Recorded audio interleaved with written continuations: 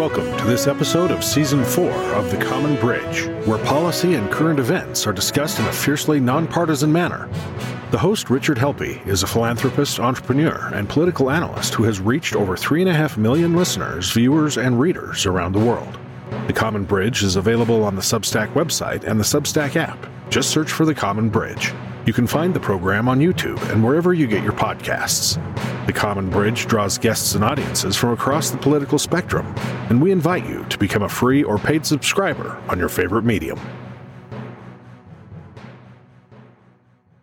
Welcome to The Common Bridge. I'm your host, Rich Helppie, and today we have a return, one of our more popular guests, Mr. Adam Coleman. Adam, it's good to see you. Welcome to The Common Bridge. Thank you for having me again. Adam has a very interesting backstory. He's had an interesting career in technology, and his views on the social aspects of the United States and around the world are quite interesting. He has become a prolific columnist. He's become an opinion maker. You're going to find his work more and more prevalent. And of course, his book is something that I believe is a must read.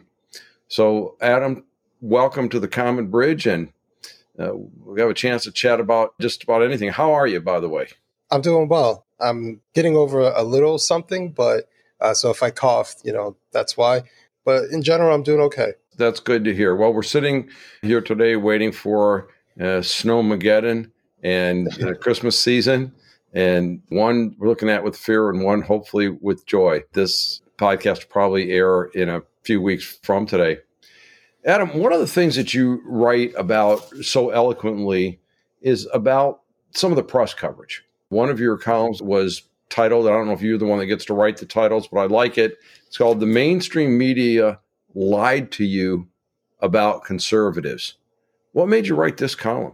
Actually, it was something that sparked from a conversation I had on a different podcast. And we were just talking, and when you have these different interviews, it sparks different ideas. And it made me want to actually just write openly about part of my, I don't want to say transformation, but part of my awakening about certain aspects about the media and, the lies and exaggeration about certain things that were happening around me. And so, yeah, that's kind of what initially sparked it. Yeah, you write eloquently about how Republicans in particular and conservatives in general have been labeled racists as a way to basically obviate anything they might say. So I guess two parts to that question. Are they racist? And does that mean we should ignore them? So I always try to say that there's no political side that has a monopoly on racists, right? But the other part is that the more I've learned about conservatism, there's nothing within conservatism that encourages racism, right? Mm-hmm. And someone who calls himself a conservative who is a racist, to me, isn't a principled conservative. So can someone be a quote unquote conservative and be a racist? Absolutely. But I will say that my encounters with conservatives who like me, who don't like me, who disagree with me, have overwhelmingly been cordial. Not something that I would consider highly racial or anything of that nature. And actually, I find it to be the opposite. I find that conservatives feel very restrained about talking about race. They're unable to because of that stigma. And I think if we want to have a healthy conversation about race, and lots of people on the left say we need to talk about this, we need to address it, then people should feel comfortable asking odd questions, uncomfortable questions. And oftentimes what ends up happening is, and it's not something that I'm not shaming people for or anything like that, but like I wrote a book about race. So it sparks the conversation. And so they feel like, I'm sorry for asking this, they're like, oh, can I ask you this question? Because, they're not able to. And then I respond by giving them an answer, or at least my opinion of an answer. But for them, it's kind of like, it's a relief to actually be able to talk to someone who is Black and they've had certain questions or they've had, an opinion. They've wanted to express something, but they don't want to be taken as, I'm not saying this because I'm racist, they don't want all these qualifiers.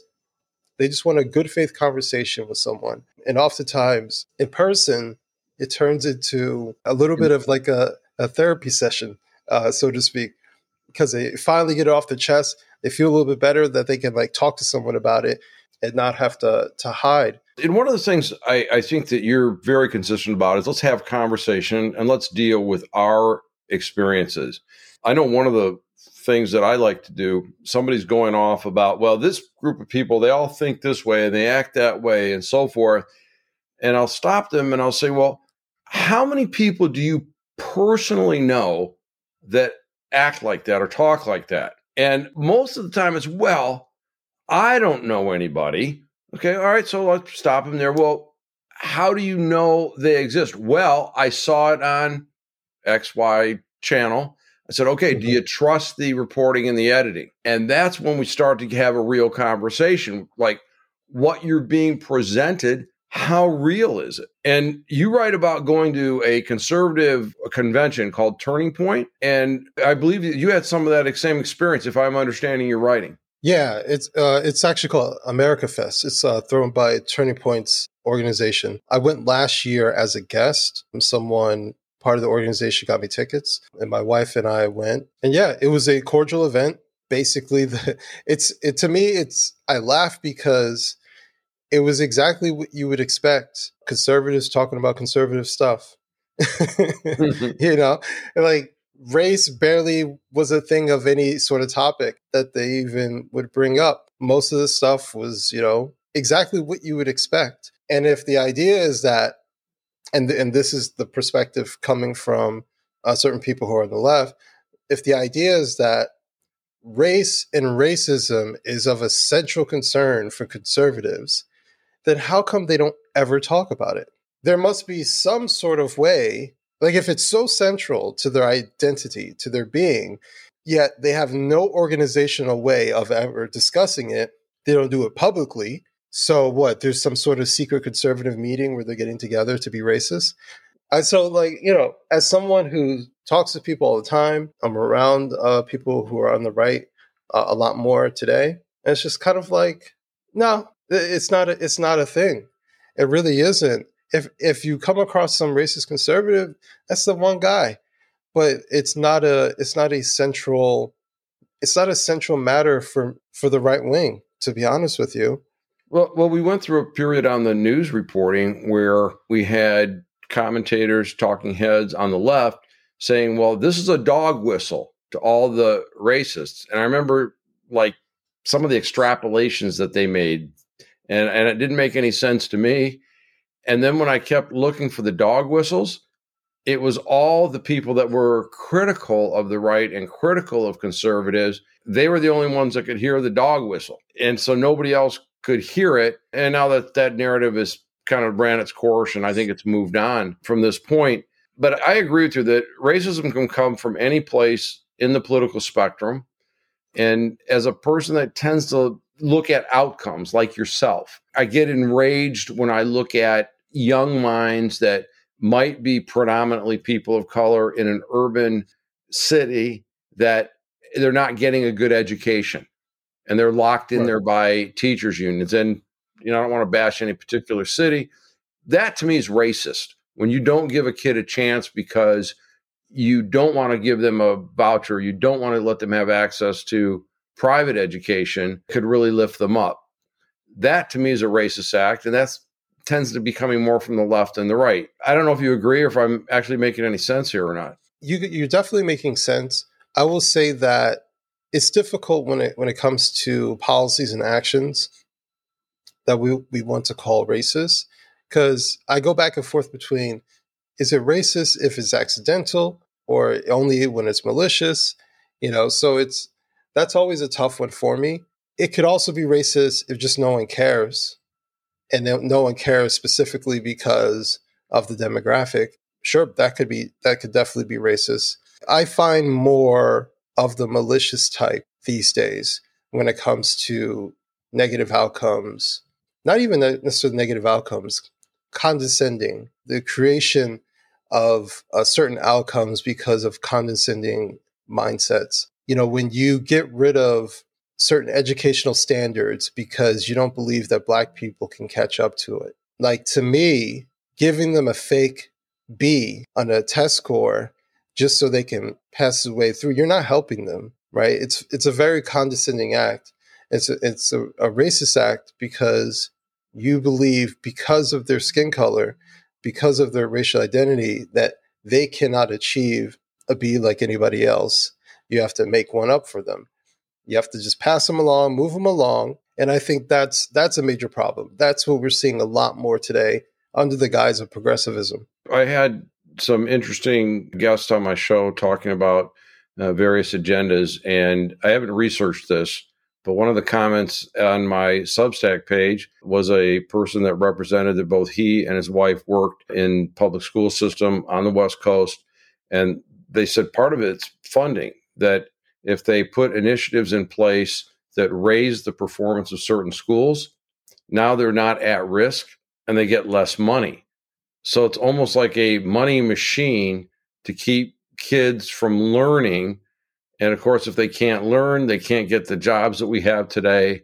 And therefore, it continues that cycle of despair and dependency. And that's clearly a fixable problem and one that doesn't need to exist. Right. And that goes to the short-sightedness of government. And actually, it's kind of the short-sightedness of how we fix American issues. You just throw money at it. And we like to say, oh, well, these failing schools, they just don't have enough money. Just keep giving them money. And this actually goes to one of my pet peeves when it comes to the far left, who tries to say the reason that, let's say, a poor Black urban area has failing schools with stuff that doesn't work and doesn't have the resources like other school districts is because there's just not enough money. And the reason there's not enough money is because the property taxes, right? Mm-hmm. Because not enough people own. And they always overlook that. And for many of these places, they get state money. They get federal money. Like, they don't just get money from property taxes and houses. And they do that purposefully. They don't want people to see that a lot of these school districts are just wastelands of money. It's just public corruption. And they don't want people to focus on that. They think if we just keep doing the same thing over and over, just give them more and more money, that it'll eventually work itself out. But no corrupt system works itself out by giving it more of the what created it to be corrupt in the first place. More money. And some of the poorest areas have so much wealth, in the form of government subsidies, government money that's being thrown at it on a consistent basis. And so I don't have an objection to the public sector doing things. I don't have an objection to them stepping in to educate kids, provide health care, pave roads, have public safety and the like. But it's value for money. And one of the things that I look at is the ratio of people delivering the service versus the overhead required to manage it. And my personal experience with some of the philanthropic issues that we're engaged with, it's not the people on the front lines. It's not the teachers not caring, or it's the teachers doing the best they can with the resources they got in the system that they're in. And it's not that the kids don't want to learn. They do want to learn, but they don't know how to learn. And yet that money never makes it into that classroom, nor is there any expected performance from it. And that, to me, is the crux of, to your point, public corruption. It's great, take the tax dollars, do something, give me some value for it. Churn out kids that are ready to enter the workforce, enter college, and become the engineers and the scientists and the healthcare providers and the welders and the carpenters that we need. That's what the education system needs to do. I agree. That's probably a conservative principle, but it's hard to argue with. Can't we churn out kids that actually have some life skills and some marketable skills? No, I agree with you. I think that we can definitely do these things. The problem is that there are too many obstacles, especially when it comes to local government, to try to overtake these these particular obstacles, especially if you're talking about in Democrat stronghold urban areas, which if you're talking about predominantly Black areas, they're likely in a Democrat stronghold area. Getting them to change politically is a major feat because there's just not enough pushback. And you're basically hoping that somebody within the same party is going to be willing to take on, I would imagine, a huge obstacle in whatever city it's happening. I always think of Detroit because Detroit is just like the most glaring public failure when it comes to a school system that is just on repeat, seemingly decade after decade. Well, Detroit is actually, I think, on the upswing. I haven't been inside the public schools. I know some of the top performing schools in Detroit can compete with anybody. And also we've had a number of private initiatives that has rewarded the students in Detroit. So that is, I think, Detroit's starting to move. But as places, I mean, Chicago, Los Angeles, I believe, are definitely failing the kids. Mm-hmm. But, and one thing, and you write about this a lot, one thing we think about, what does the public sector do? But a lot of times you talk about what about in the home? And particularly where are fathers and how do fathers play into the nurturing and the rearing of children so that they do become responsible adults? And is this part and parcel of the same type of institutional failure? Or is it something that's separate? I think it's separate. I think that the issue of fatherlessness is an American issue. The United States is number one in the world when it comes to single-parent homes. I did not know that. Yeah. The United Kingdom is number two. But yeah, we're number one when it comes to that. And, as much as we look at the disparity when it comes to Black households with a single parent, the reality is that there are more white Americans who are growing up in that situation than Black. And this is a growing problem. Why it's happening? I think a lot of it has to do with feminism, modern feminism. So it's not to say women can't go to work or anything of that nature. That's not what we're talking about. What we're talking about is the idea that women can do no wrong. Whatever decision she wants to make, it's her decision. All the family planning, it's up to the woman. It's a very misandrist take on the world that men are optional, fathers are not necessarily important, and I think it's that kind of strong feminist mentality that exists within our society. Does it exist in every home? No.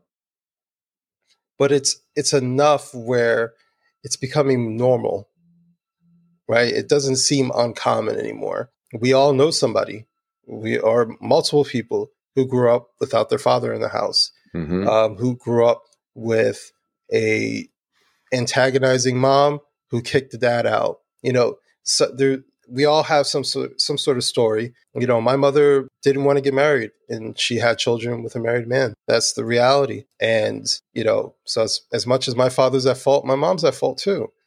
For making this decision and putting us in a circumstance. But I'm not the only one. I know there's lots of people who in similar situations, and it's okay, right? We don't shame this stuff anymore. It's so normal. Why would you shame it? And so basically the adults get to do whatever they want. And especially the moms get to do whatever they want without any sort of harsh scrutiny when it comes to it. But then in the end, the children suffer. And I think that's what I'm trying to highlight for people. I'm not trying to attack women. I'm trying to bring a balance of criticism because we can say deadbeat dad every day of the week, but do we say deadbeat mom? Do we say, hey, mom, that wasn't a good choice? We can't just criticize one side and not the other, right? You can't just criticize Democrats and not criticize Republicans. If you want to have a balanced view in politics, you can't just criticize the dads and not criticize the moms because there's two that created the children. And so we have to figure out, how do we bring some sort of balance of criticism? I understand what you're saying, and it really comes back to that preparation for adulthood, and that, marriage is hard, maintaining a relationship's hard, raising children is hard, and doing it on your own is even more difficult. And I don't criticize or condemn somebody that may find themselves in a situation where they're a single parent because, we don't know what their circumstances are that got them there. But if it's a lack of maturity, a lack of commitment, you've said it perfectly. It's the child that becomes injured and the child that loses the benefit of having that father or having that mother in the home, of feeling like they're maybe not as nurtured. And I think that when I look at successful people generally and listen to them, who are your influences? Many times it's my father told me this and my mother counterbalanced it with this. My mother always said this and my dad counterbalanced it. And when we come to some of the conservative voices and the way they're treated in the media, I think of men like Thomas Sowell. I'm thinking about Larry Elder from South Central LA. His father was a janitor and raised him with moral principles and enthusiasm for creating something of himself. And yet the left called him a white supremacist during a political campaign. That to me is like, okay, how could people actually read that and believe it? That's what I'm not understanding. And then more broadly on when we talk about how conservatives are treated in the media, in recent days, we've had the Twitter files released. And I'm horrified. I'm horrified by the fact that we know for sure that the FBI and other agents of our federal government were going to Facebook, Twitter, and other social media and saying, we want you to run this, don't run this. We think you need to tweak this, don't tweak this. And those companies were doing it. So I am outraged about that. And then I am baffled by the dead silence, because while this might help conservatives who are the ones predominantly being stifled. And that to me is like your point about if you're going to criticize one side, you've got to criticize the other. And I think people lose their credibility when they don't criticize what their own team's doing. I think the Twitter files basically just made conservatives feel like, all right, I wasn't crazy. Yeah. Because for a while, I remember there were, we had the hearings. Right? Are you censoring conservatives? No, we're not doing that. I remember Tulsi Gabbard. I believe she had some sort of lawsuit saying that Google is censoring her. And she's not conservative, but she's, somewhat anti-establishment. And, everyone's like, no, you're paranoid, right? Oh, it's happening to everybody or something of that nature. And even when the first Twitter files was being dropped, I remember someone saying, oh, so what if the campaign, the campaign's not the government, they were just trying every which way to minimize what is actually happening here. And then obviously we're all like, this is Twitter files 1. Obviously there's more to this. And when we make it to, I think we're up to 8, but I believe 7 highlights, there's a portal where they're sending requests and they say, you need to get rid of this person, some rando account that made a joke. You need to get rid of this person. You need to do this. And I will say this, Twitter did have some hesitancy about some of the things that they were doing. I will say that, but they did it anyways.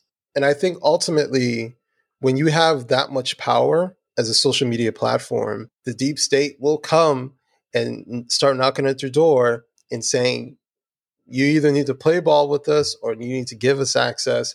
You need to do something, because this is a lot of power and this could be very beneficial for us. Indeed. And I feel for the position that the Twitter executives were in. It's the federal government making suggestions. And then I watched the trial balloons or listened to the trial balloons about why it was okay. And the one that I literally burst out laughing. Well, Joe Biden wasn't in the government. He hasn't done anything but be in the government basically his entire adult life, except for a brief period when he wasn't vice president and then before he became a candidate. I don't know how many months that was, but it wasn't very many. And then to say, yeah, all of his contacts all throughout the government structure that he built up over a very long career in the Senate and his 8 years as vice president, And the few months he was out, hey, he's just an average guy off the street, so it doesn't count. I mean, the height of absurdity that there wasn't undue influence. And some of these things, I like what the way you said, it's, hey, I'm not paranoid. It wasn't a conspiracy theory. And I was watching when Sam Harris said, yeah, we throttled the Hunter Biden story. And now it's trying to be shaped as, quote, the Hunter Biden porn picture story. That's not the story. The story is 10% for the big guy. Okay. Which clearly referring to Joe Biden and clearly some kind of, deals with states that might be hostile actors. And that's the story. Why isn't anyone looking into that? Oh, unless you believe Joe said, I never talked to my son about business. Okay. You rode back with him on an airplane from China all that time. You didn't talk about that. Okay. That's your story, right? How believable is that? But something, Adam, that when I look at the power of what the media can do and where it convinces people, there's always remnants. People want to believe. In fact, I was just on Twitter before you and I signed on to do this podcast tonight. And there are people that still believe conspiracy theories that have long since been debunked. In particular, Trump was engaged with Russia. Okay, you don't hear that anymore. But there are people that are still clinging to that. That the shooting in Kenosha, that with the young Rittenhouse, there are people that still think, he's just a mass murder that took an automatic weapon across the state line. The case was tried in court and adjudicated. He was ruled not guilty, but they're hanging on to that. There's lots of examples about that. What I don't understand is, why do people keep consuming this stuff? And by the way, it happens on the right too, where they get a hold of something and you can't dislodge them. Is Donald Trump playing for you, or is Donald Trump playing for Donald Trump? I mean, you just have to look at what he does, and the evidence kind of points in a direction other than he's here to help us. He might be a better choice in some people's mind than the other alternative, but clearly the guy is really focused on himself and his brand. My humble opinion. I tend to agree with you on that assessment. But to go to your original point, I think what ends up happening is people are unwilling to admit when they're wrong. There's a high level of hubris when it comes to people in politics, or even just people who are very involved in following politics. It's a team sport, and I'm a Knicks fan, and it's like, you'll take that guy who's at the last of the bench, and you're like, well, he played all right. Right? We just lie to ourselves. There's a reason he's the last on the bench. Or the rookie player that we just picked up as a 10th pick, and he played so, and we're just like, I think he has real promise. He might be an all-star one day. No, he look won't. At anybody that's endured the Detroit Lions as long as I have. Okay, you can't complain about the Knicks, all right? Right. But I feel your pain. Okay, so yes. I can follow you with that. And it's the same thing within politics. It becomes a team sport, and for me, this is why I left the Democrat team and have become a free agent. Right. So I can look at the market and make critiques of everything that's going on around me, because I don't like the team sports. Right. When I was playing the team sport, I got fed BS propaganda from my own team. I got made to believe certain things that I shouldn't believe. I followed along a 2-year investigation about Trump and Russia. And I'll tell you this is one of those red pill moments, a small red pill. When they did the 2-year investigation, Robert Mueller, and I remember watching The View and Bill Maher, they were saying Robert Mueller is a Boy Scout. He's going to save the day. He's going to show how corrupt and Russia got involved in our elections, and Donald Trump was in the middle of it. And then Robert Mueller comes and gives this long explanation, essentially saying nothing. There was nothing there. It was It was never anything there. And I remember turning on The View and listening to Joy Behar say, well, Robert Mueller's a Republican anyways. Yeah, right. Exactly right. It just moved on. And I said, that was weird, right? Mm-hmm. That was one of those like weird moments. And I didn't leave my team then, but I still remember that. I was like, wow, she just like, all right. So anyways. Yeah. Right. Exactly. Yeah. Like, yeah. And then again, it's cooking that next narrative. And, I brought up Kenosha and Kyle Rittenhouse earlier because it was a case that I followed rather closely. And the man was convicted in the media. He was a bloodthirsty guy that went across a state line with an automatic weapon in places he wasn't invited, where he didn't belong, and he brutally shot 3 people. That's the story, right? What comes out at trial, what was he doing in Kenosha? He worked as a lifeguard for the Kenosha pool. That's where his dad lives. Across state lines, it's like basically lived on the border, so that people cross all the time that do that. But the question I ask people, particularly my friends on the left, I said, look, if you live 10 miles from downtown in your town and you hear that there are people there that are destroying buildings, lighting businesses on fire, and the police are standing down and saying, you know what, we're not going to do nothing to stop them. I go, would you want a young man like Rittenhouse on the street? Well, no, never right. Let the buildings burn. Okay. Now that same group of people come to the corner store in your neighborhood and they attack the store and they set the store on fire and they light it. Now it's 2 blocks away. Police won't respond. Would you like a guy like young Mr. Rittenhouse there? Okay. Mm-hmm. And then, all right, what if now they're at your neighbor's house right in the next door to you and they're turning your neighbor's house on fire? Do you want the guy there if the police won't come? Mm-hmm. Now, what about on your own land? And to watch people adamantly refuse to believe that there was an uncontrolled civil disobedience, that the young fella was invited by the people that own the car dealership, that the act that precipitated it was a fire in a dumpster that was going to go set on some gas tanks on fire, and that he went to stop that, and there was a guy that had threatened him before came at him. Mm-hmm. That's what went down, and then the next 2 guys were armed. And again, I think it's an American tragedy that any of it happened. But when you condone the riot and you tell the police to stand down and the police stand down and it continues to escalate, bad things are going to happen. And this was a bad thing that happened. But it wasn't about some vigilante. No, I agree with you there.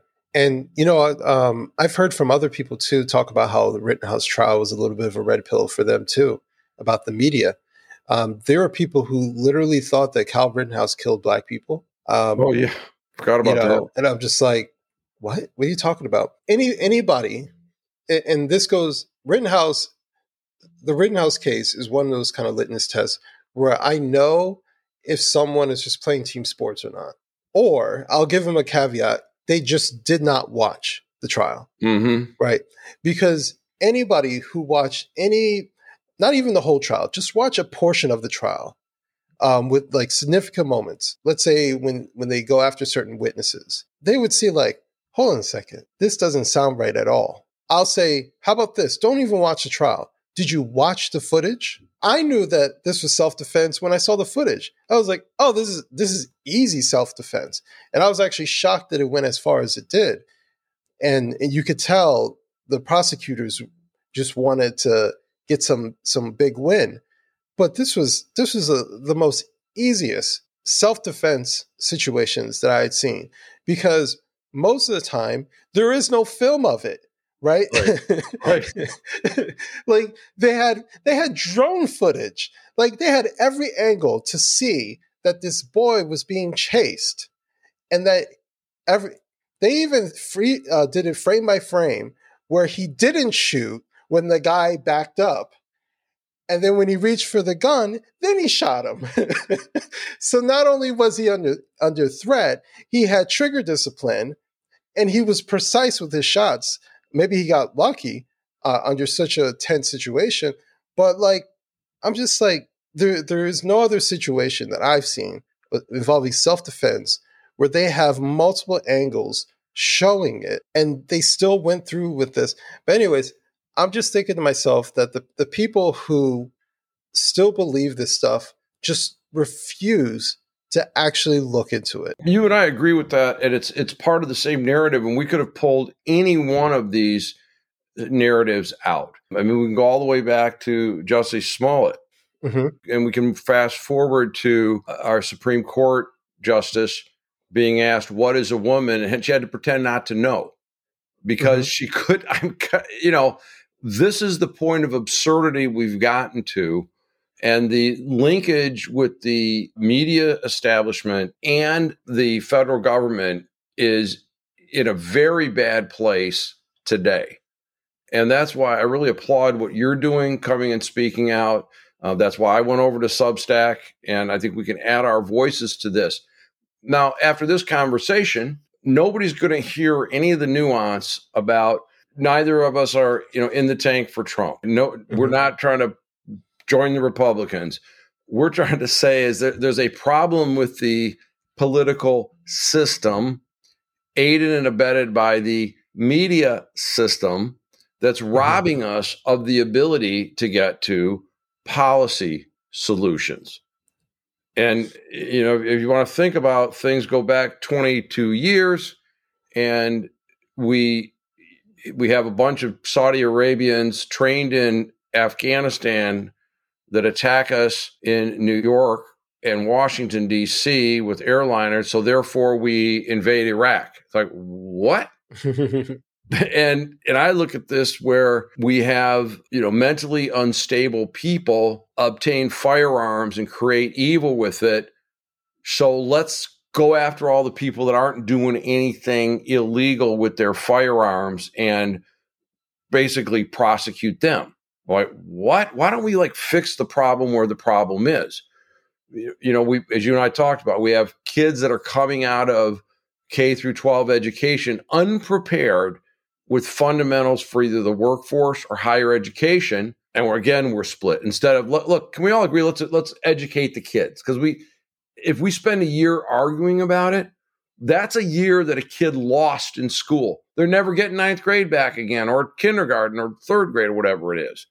That's to me where we need to strip away the labels, strip away the insults, and start focusing on problems and getting them fixed. But I wonder if that can happen in this media environment. What do you think? I agree. There are definitely issues that we need to start looking past, hardline party politics. I think there are things that both parties could come together on. The problem is that for the people who can make a lot of changes within politics, they have no incentive to, right? When you fix problems, then there becomes less issues to run on. And no one wants to be that effective, right? I think ultimately, I don't mean to be like black pill, but I think ultimately this is just going to be a continuous problem. There's just too much money in politics on either side. There's too much private industry influence, too much lobbying efforts, lobbying for corporations, not lobbying for people. And, the things that we can solve are going to be even tougher to solve because we don't have a special interest group for us, right? That's what the politicians are actually supposed to be, our special interests, our special interest group. But they're not, right? Because they always have to run for re-election. And so they need millions upon millions of dollars. And at some point, they have to take money from people that are actually against our interests as citizens. So it's a crazy system that we're hoping for change from. And there may be some change. It may be slow, and then we may go backwards. It's a crazy thing, but I think ultimately people should focus politically more in local politics. People should hold their party more accountable, because I think a lot of what happens ends up you vote D all the way down, you vote R all the way down, and you cross your fingers and you hope things work out. But then you vote for the same corrupt people, wondering how come we don't get any sort of change? And that's why. Just because they have an R next to their name doesn't mean that they're in support of what you actually want. And you need to hold them accountable. And that means you have to be able to criticize them. And just because you criticize someone who's on the right, someone who is a Republican, doesn't mean that you're a rhino, right? Everybody's just throwing around rhino everywhere, or a deep state actor, or controlled opposition, whatever term they want to use, right? You can be a regular American citizen who just wants some accountability from your politicians who are actually supposed to serve you. And I think too many people on both sides act as if they're supposed to support the politician. The politicians are supposed to support us, right? We're not supposed to be their fans. And this is part of the issue that I have when it comes to some of the Trump fandom. I have no problem with Trump. If Trump is the candidate when it comes down to 2024, he's a better option than what the Democrats put forward. But I'm not going to ignore the level of fandom that exists in our environment that prevents people from saying, hey, maybe Trump shouldn't do this. Hey, maybe Trump is the guy, but could he not do this? We should be able to criticize people that we like. And so I think that's my thing that I've been trying to do. Criticizing Republicans doesn't get you on Fox News. Fully understand that, right? But I think it's something that needs to happen. If we're going to have a healthy political environment, we have to be able to criticize our own side. Even I'm not a Republican, but I'm on the right. We have to be able to criticize people who are on the right. And maybe you do it slightly different than on the left, but you got to be able to criticize them. I think you landed in a great spot when you said that we need them to be our advocacy group. They need to be our special interest and deliver solutions for us. And there's things that make such good sense. Child tax credit, that makes a lot of sense. People want to do that. Energy independence, that makes a lot of sense. People want to do that. Clean environment, people want to do that. Making sure that all of our kids are educated, people want to do that. And the answer can't be, well, we can't do it the right way, or we can't do it the left way. We've got to do it for the people that actually need those services. Mm-hmm.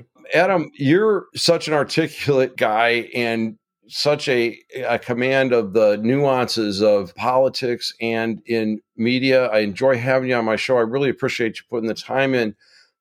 As we wrap up today, is there anything that we didn't cover that you'd like to chat about? I think that this kind of goes back to what we were just saying about criticizing people on the right.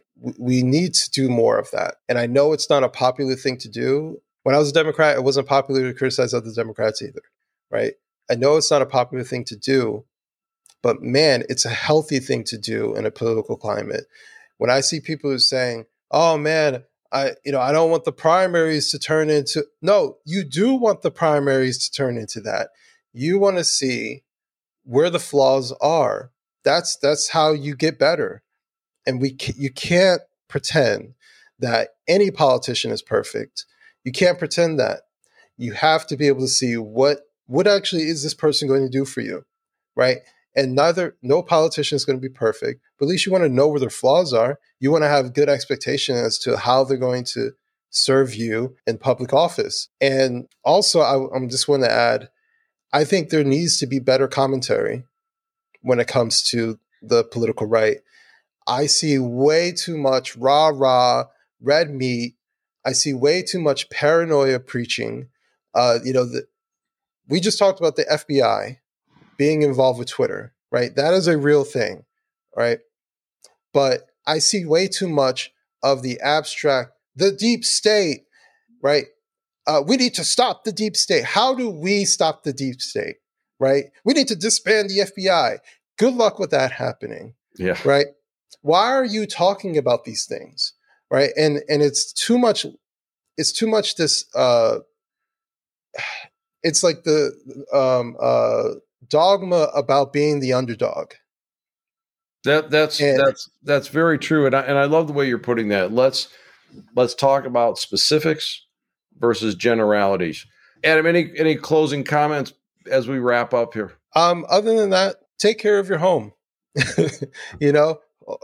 Raise your kids, engage in healthy relationships with people, and have good faith conversations. And I enjoy the good faith conversations with you tonight. So with us, author and editorialist, columnist, Adam Coleman, author of Black Victim to Black Victor, founder of Wrong Speak Publishing. You can find Adam on lots of outlets.